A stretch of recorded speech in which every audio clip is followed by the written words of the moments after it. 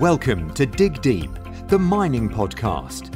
In this podcast, we discuss, educate and talk about industry news and hot topics, company reviews and live interviews with mining professionals and leading figures in the mining industry. Introducing your host, Rob Tyson, founder and director of Mining International.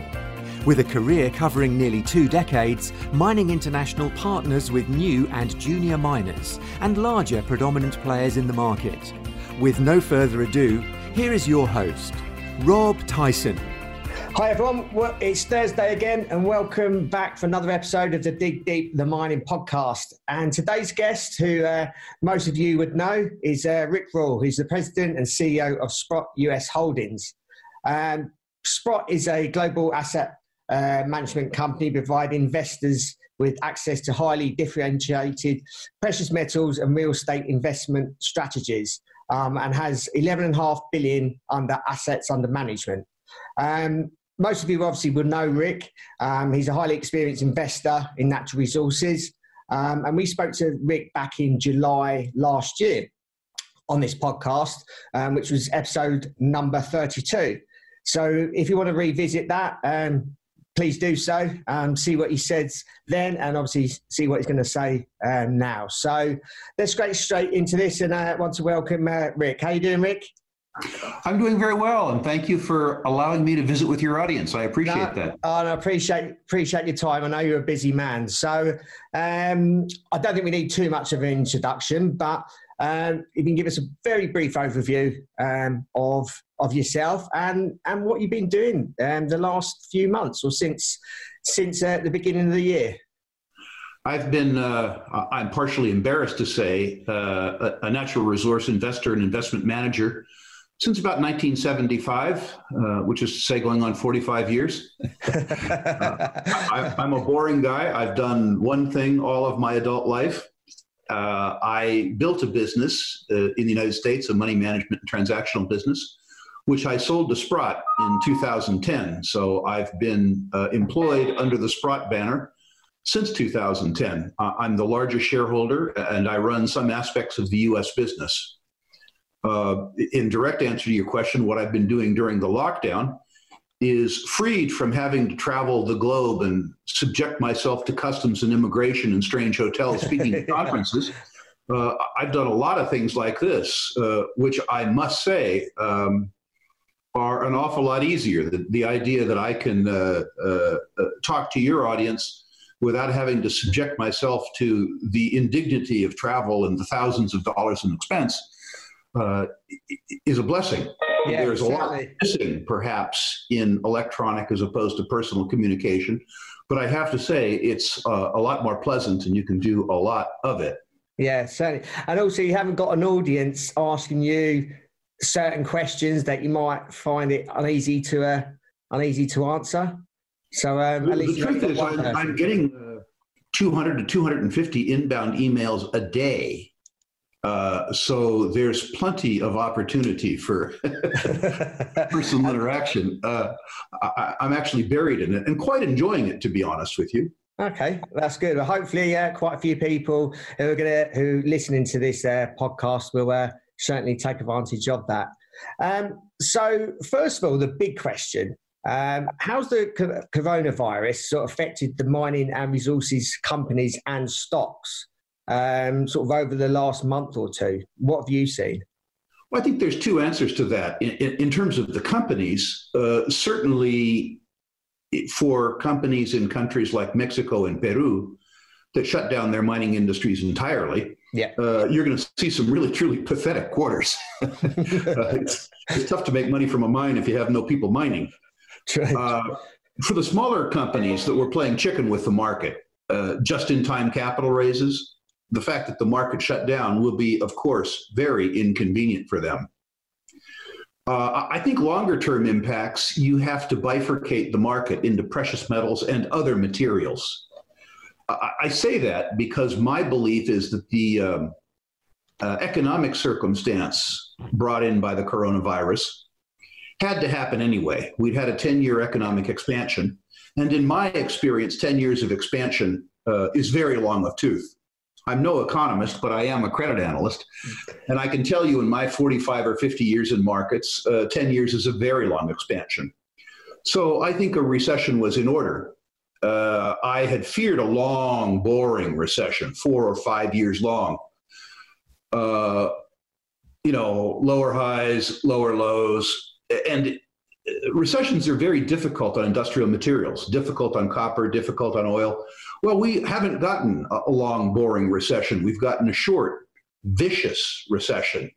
And so while I would have expected in things like copper or oil that the pricing bottom would be hit in 2023, late 2023, looking for a recovery in 2024, a better recovery in 2025, my suspicion is that we'll see the commodities pricing bottom this year.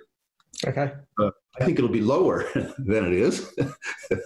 And so I think we're going to be in difficult times across a broad array of industrial materials. But the consequence of facing difficult times is that when we get through it, we get through it earlier. Yeah. Precious metals is very different. Yeah. The policy response that we have seen to the economic slowdown, which is to say quantitative easing, or what you and I might call counterfeiting, yeah, and the destruction of balance sheets around the world, government balance sheets around the world. This policy response is tailor-made for gold. And in my experience, the metal moves based on fear, so it moves first. When the metal's pricing works its way through the income statement of gold producers, then the shares begin to move. Silver, in my experience, moves after gold, and silver stocks move the last of all. Being rare beasts and more volatile, my experience has been that the most upside for those who have patience and courage is in the silver stocks. But remember my caution rather than my conclusion. To play that game, one must have patience and one must have courage. Yeah. As I say, I would say the response to your question really depends on whether you are a precious metals investor or a base metals investor. If you're a precious metals investor, my suspicion is that this will be a very pleasant year for you. No guarantees with regards to that, but I really believe that the wind is in gold sails, and the consequence of that is that the gold stocks will move after the move in gold shows up in first the income statement and then the balance sheet of the precious metals mining companies. Okay. And I suppose it's a very general question. How do you see sort of mining companies reacting to this epidemic? And again, how's it affecting their balance sheets? Well, right now, I think the lessons of the bear market and the lessons of the misallocation of capital in the last decade have been very well learned. The mining companies seem, at least for the time, to be cautious, intelligent, improving their operations, and making strategic or bolt-on acquisitions as opposed to the wildly stupid acquisitions that we saw in the period 2000 to 2010. Yeah. So my belief is that we're in a real sweet spot. Managements, for the first time in probably 30 years, are acting intelligently and rationally. The product price is going up. And there is cash available for intelligent plans and projects, cash readily available for intelligent plans and projects. And coming off the bear market, there are also actionable and acquirable projects. I see this as almost a perfect circumstance. Now, that doesn't mean that either commodity prices, precious metals prices, or precious metals equities prices will be in a lockstep stairway to heaven. The nature of these businesses is that they're extremely volatile. And anyone who plays this game must have the psychological stamina to accept a 20% decline for no reason. Yeah. Volatility works that way. You're probably not old enough to remember the decade of the 70s, but in the... I was just born then. The gold price was $35 US. At the end of the decade, it was $850 US. In the middle of the decade, the price had gone from $35 an ounce to $200 an ounce. And of course, that price performance had justified the gold narrative, and everybody was wildly bullish. The US government allowed interest rates to rise, which strengthened the currency, and it took the gold quote from $200 to $100, a 50% decline in 7 months. The truth is that the government lost their courage, took the interest rate down, and the gold price then advanced from 100 to 850. The point is that these are extremely volatile, extremely cyclical markets. I believe we are in a precious metals bull market, but I believe if you let a decline shake you out of it, you will miss the best part of the market. Similarly, these stocks, remember that gold stocks are stocks, and when you have a real liquidity crisis, in the near term, you have a downdraft in all equities, gold or not.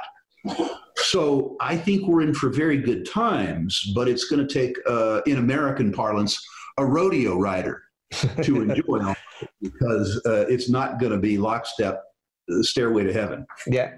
I understand. Obviously, you mentioned about, obviously, there's a lot of money for good projects. What would you say is a good project that you would invest in this time now as you see it, which may be different to what you would invest in maybe last year? We're really investing across the spectrum. Most of the money that's available is available for tier one projects, which I would define as a project that's in the best quartile worldwide in terms of return on capital employed and in terms of total production cost.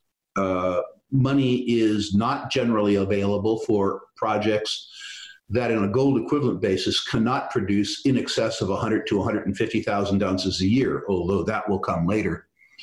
As to what we're investing in, we're really investing across the board, including investing in earlier sectors than most of the other investors are willing to participate in at this moment.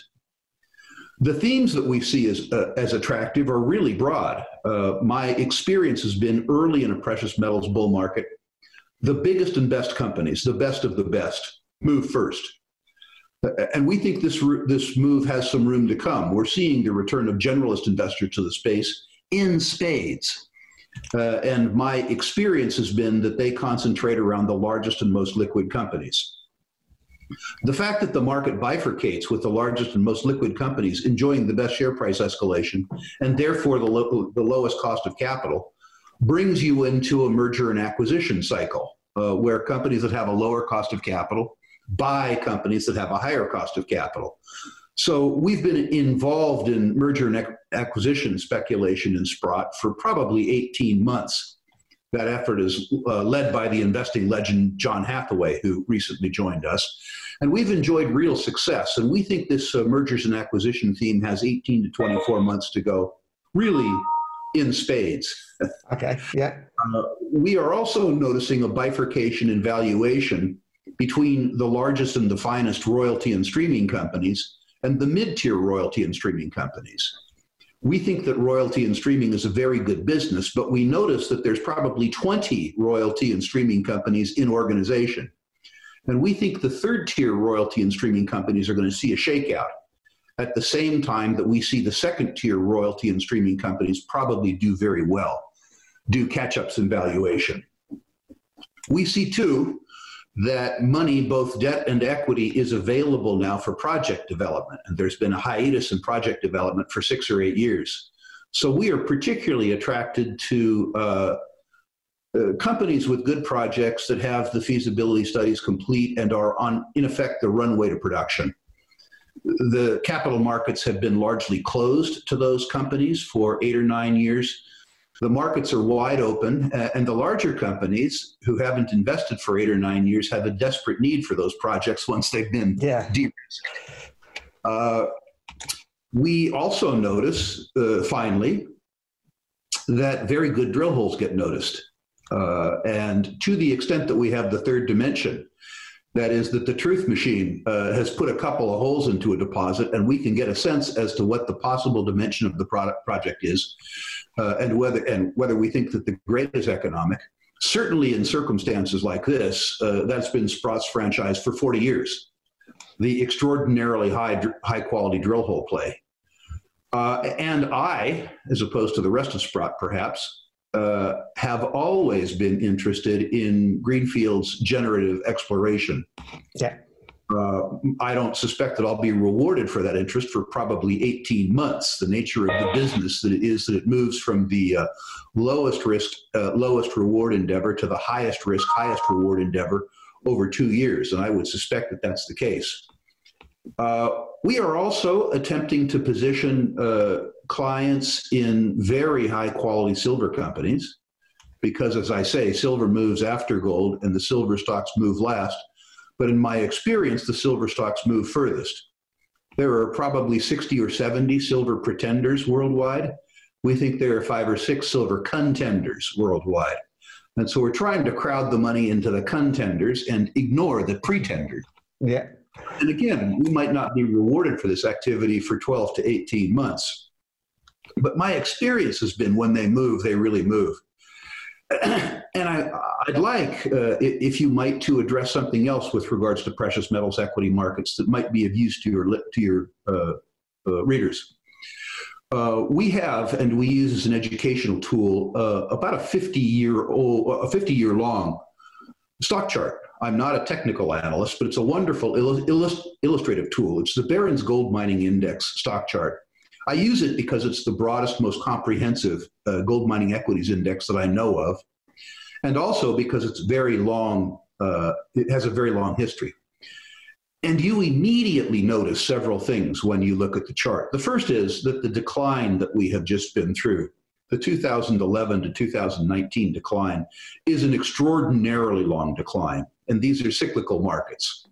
The chart shows you fairly immediately that we are close to the bottom, at the bottom, or much more likely off the bottom of a decline that's been one for the record books, both in terms of its duration and in terms of its depth. The second thing that you see is that there have been 8 prior recoveries from oversold bottoms. And these recoveries have varied in intensity between 180% index upside, not single performing stocks, but index, 180% index upside, and 1,200% index upside. So the recovery, if we're right, we suspect could be dramatic. If past is prologue, somewhere between 180% and 1,200%. Over periods of time as brief as 14 months and as long as 42 months. Where would you be hedging your bets with that then? I don't have one. My own personal suspicion, I'm not an economist, my personal suspicion is that the damage that's being done to currencies because of quantitative easing, and the damage that's being done to balance sheets because of borrowing and deficits means that the wind is really, truly in gold's sails. I can't imagine a policy response that puts in place a macro theme that is better for gold. But I'm old enough and wise enough that I won't give you a specific height or a specific time. Yeah. I will only say in very broad terms that I've been in this business for many years, and I haven't seen a circumstance in terms of government foolishness and stupidity that's ever rivaled what I've seen in the last 10 years. Yeah. I've got a question from one of our listeners. And in the wake of obviously the oil prices crashing recently to obviously unprecedented levels, where do you see the battery metal sector heading? And will that deter people from sort of embracing electric vehicles in the near and long-term future? And that's from Timothy Strong asked that question. I see the next 12 to 18 months being difficult for all industrial materials. I think oil's way, way oversold. What we're seeing in the oil business is the most precipitous but non-permanent decline in demand that we've ever seen. Yeah. And we're literally running out of places to put it. Yeah, it might be good. So it might be good investing in a company that actually stores the actual oil. Yeah, you'd have to do some work because this circumstance will cure itself. That's the way these things work. My personal prejudice is that we've been in a 10-year-long economic recovery, as I have said. And my suspicion is that that recovery is more to do with liquidity, that is to see artificially low interest rates and quantitative easing, than it was improvements in technology and efficiency or economic growth. And I believe that we had to have a reset anyway, and that Corona brought it on sooner and more viciously than we had expected. The consequence of that is that I think that you'll see all activity, be it internal combustion engine activity, distributed power activity, electric vehicle activity, construction, picket activity. You are going to see everything weaker for the next 2 or 3 or 4 years than you otherwise would have. I believe that I don't want to call it electronic vehicle, I would say the distributed power bull market is very, very, very much intact if you have a 6 or 7 year time frame. But if you have an 18-month time frame, and remember, many of your listeners have trauma holding stock over a long weekend. If you have a time frame that is less than a year or less than 18 months, I think you need to be cautious across the spectrum of non-precious metals, raw materials. Further to the discussion with regards to the battery metals versus oil, that's a discussion that will play out over 30 or 35 years. The truth is that the internal combustion engine and other forms of consuming oil and gas will be with us and will in fact grow over the next 20 years. So Greta notwithstanding, the oil industry will be with us for a long time and will continue for at least 2 decades to be the finest of the extractive industry subsets. That isn't to say that the next 6 to 12 months will be easy. But this is a sector that will be back, and it will be back with an absolute vengeance when it comes back, just not soon. I can imagine, obviously, whatever goes down, obviously comes back up. So, yeah, I obviously agree with you there. What you're, just obviously speaking about finance, what are your thoughts on sort of Bitcoin and that being introduced into the mining industry? Well, it depends on if it's a broader topic, a broader discussion of the distributed ledger, the blockchain. I think that has tremendous possibilities throughout the commodity space, including operationally in mining. Yeah. At Sprott, we've invested several $1 million in blockchain and distributed technology around gold trading, gold storage, and gold ownership. And we have just begun to see an incredible increase in utilization, which is heartening. When you invest a few $1 million, you want those businesses to grow. And they're just, in fact, starting to grow. I'm not an expert on cryptocurrencies, and so I wouldn't want to comment particularly on Bitcoin, other than to say that the reason that I, as a 67-year-old, prefer wealth denominated in gold to wealth denominated in Bitcoin is I see Bitcoin very much as a floating abstraction in the same way that I see the British pound, the euro, or the US dollars as floating abstractions. Promises to pay. The gold has been a medium of exchange, but simultaneously a store of value, not a promise to pay, but payment. So for an old guy like me, I sort of prefer gold. I understand the advantages of anonymity with regard to Bitcoin and other instruments like it. And I love the fact that the trust component associated with it goes to the community rather than to the individual transaction. So I'm fascinated by it, but I personally would prefer a coin tied to physical gold in a storage location that I could trust. Color me old. Yeah, no, and I certainly agree with you. I've been actually studying a lot around gold, silver, and the economics, and yeah, certainly I understand it all now. And yeah, obviously the precious metals are a store of value, whereas obviously currency is just being printed, and you are probably going to see the currency maybe going into oblivion. And it's just, it may then just obviously disappear eventually. Oblivion sounds like a strong word unless you use it eventually. Okay. Despite the fact that your currency and my currency are being debased as we speak, yeah, you need to keep a fair bit of liquidity in a market like this, because having a fair bit of cash, including fiat currency, will give you both the tools and the courage to take advantage of a volatile market rather than being taken advantage of by that market.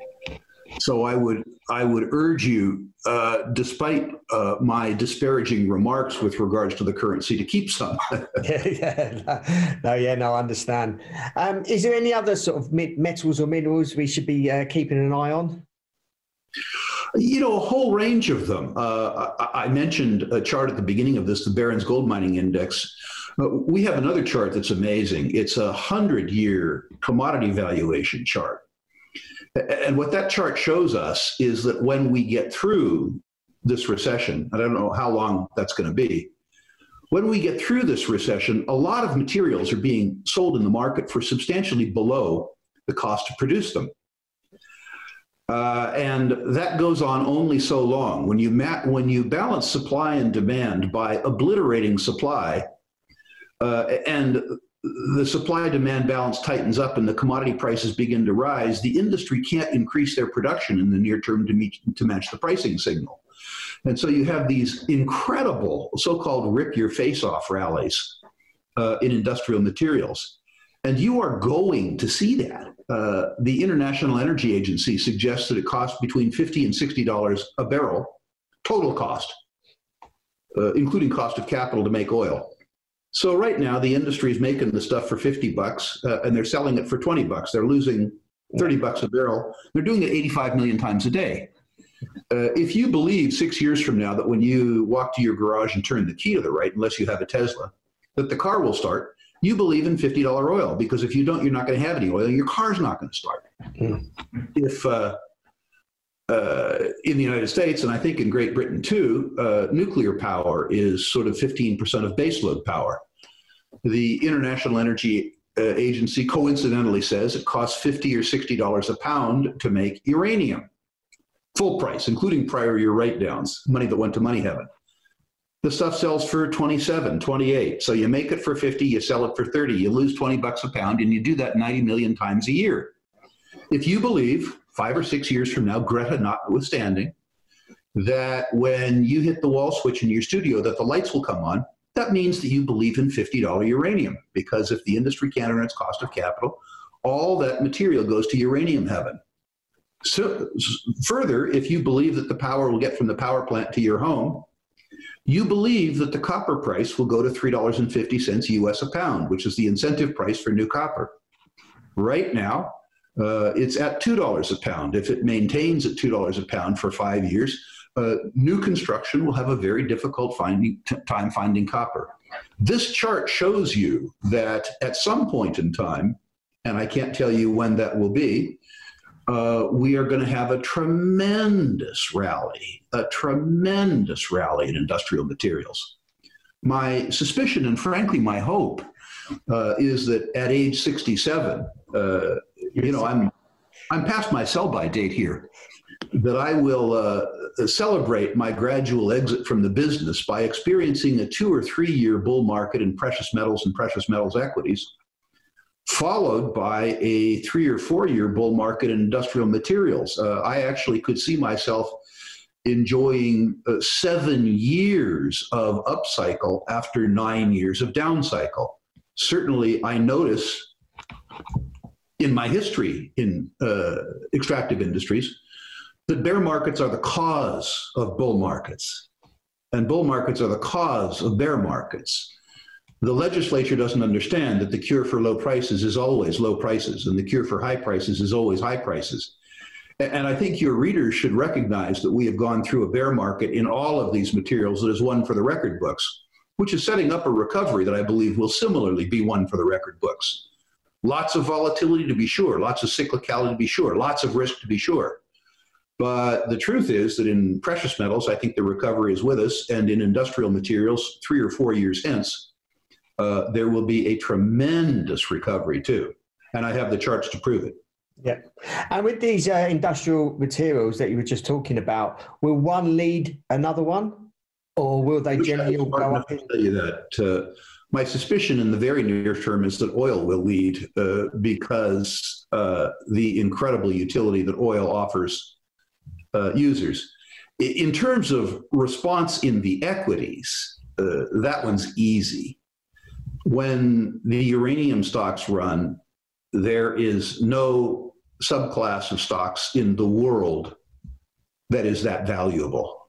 If you remember back, most of your listeners weren't there, but if you remember back to the 2000-2006 bull market, at the beginning of that market, there were 5 uranium juniors in the world that had survived the 20-year bear market prior to that.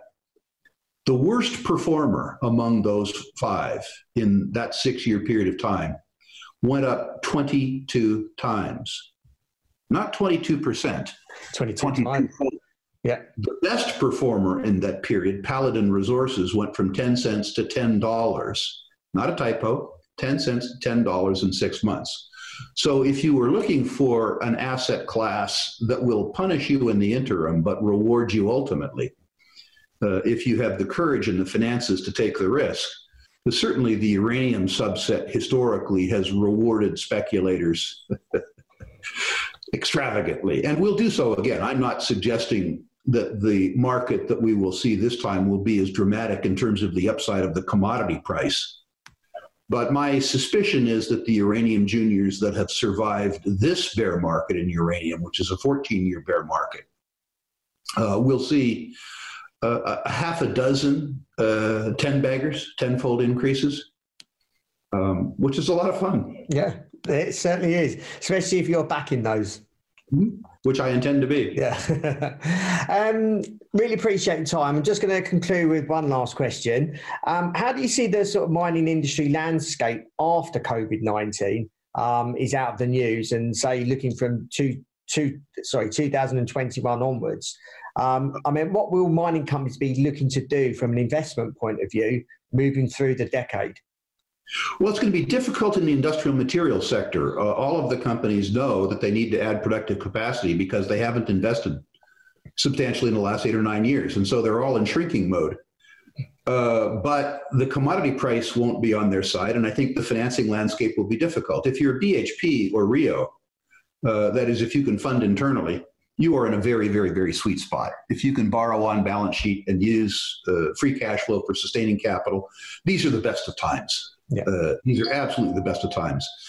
Below that, you're going to need to be very tough, very smart, have a good balance sheet, have good free cash flow, have a reputation for good decision making. In the precious metals business, I suspect for the next 2-3 years, it's going to be tough to screw it up. There will be guys for sure who succeed, but it's going to be tough to screw up.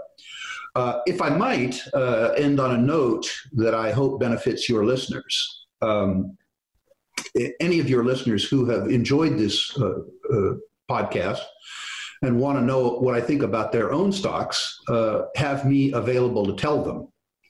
If any of your listeners care, all they have to do is email me at, or actually link to me at sprottglobal.com, SPROTTGLOBAL.com, /rankings. If you enter the names and symbols of your natural resource portfolio there, I will personally rank the companies. This isn't investment advice because I don't know everybody's personal parameters.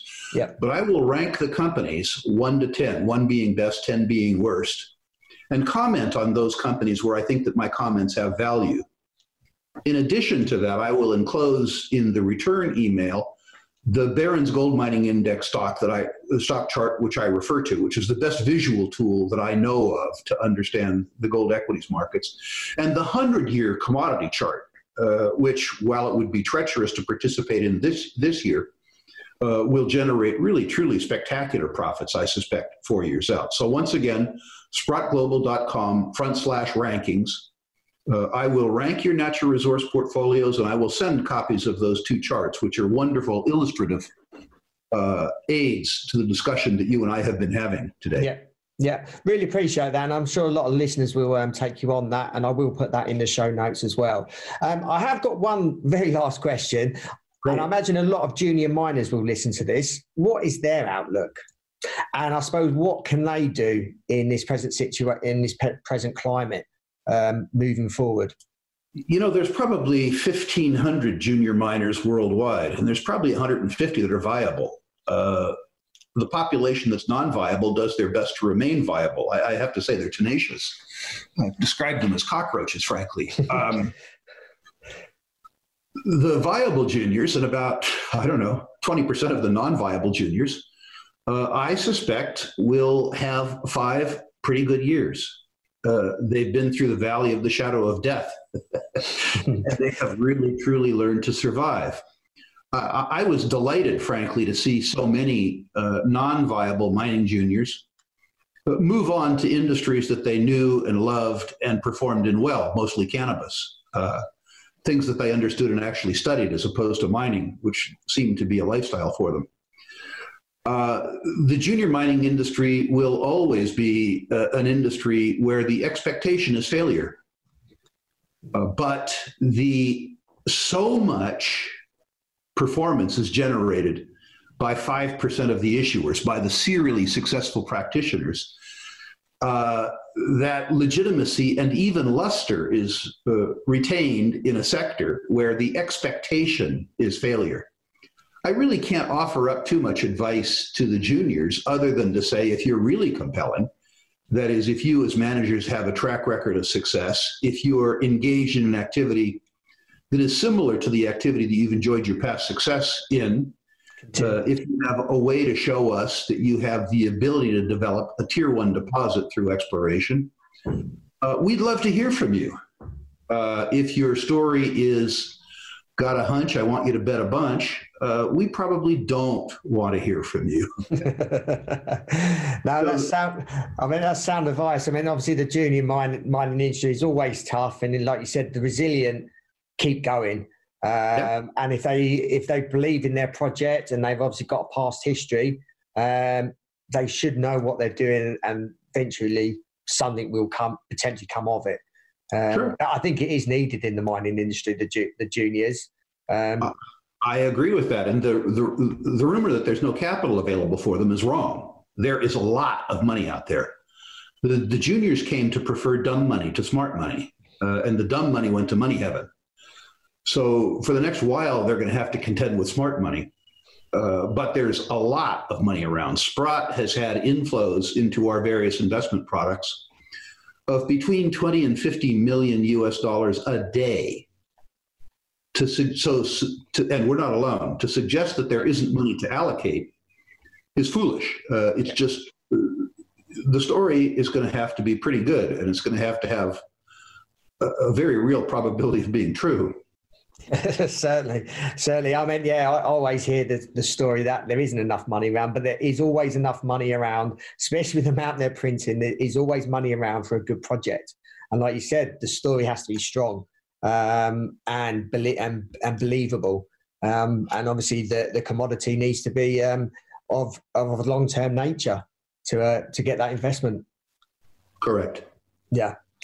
Really appreciate your time, Rick. I know you're really busy, and I really appreciate your time doing this podcast. I'll put the details in the show notes for them to contact you. Are you also on other social medias at all? I know you're on LinkedIn, and do you? Yeah, you can find most of my stuff at SprottUSmedia.com. Most of the things we do are our own podcasts and videos. Industry podcasts that are well known like yours, we of course do as well. But the easiest way to follow me is probably Sprott US Media.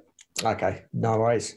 Really appreciate your time, Rick. And for those that are listening, appreciate if you can pass this podcast on to other colleagues that you may know and may think that they could get some value out of this. I know I've certainly got some value, and I know a lot of the listeners would have got a lot of value. So really appreciate your time, Rick, again. And stay safe, and happy mining. Always a pleasure. I look forward to another opportunity sometime in the future. Yeah, no worries, will do. Great. Thank you. Thanks for listening to Dig Deep, the mining podcast.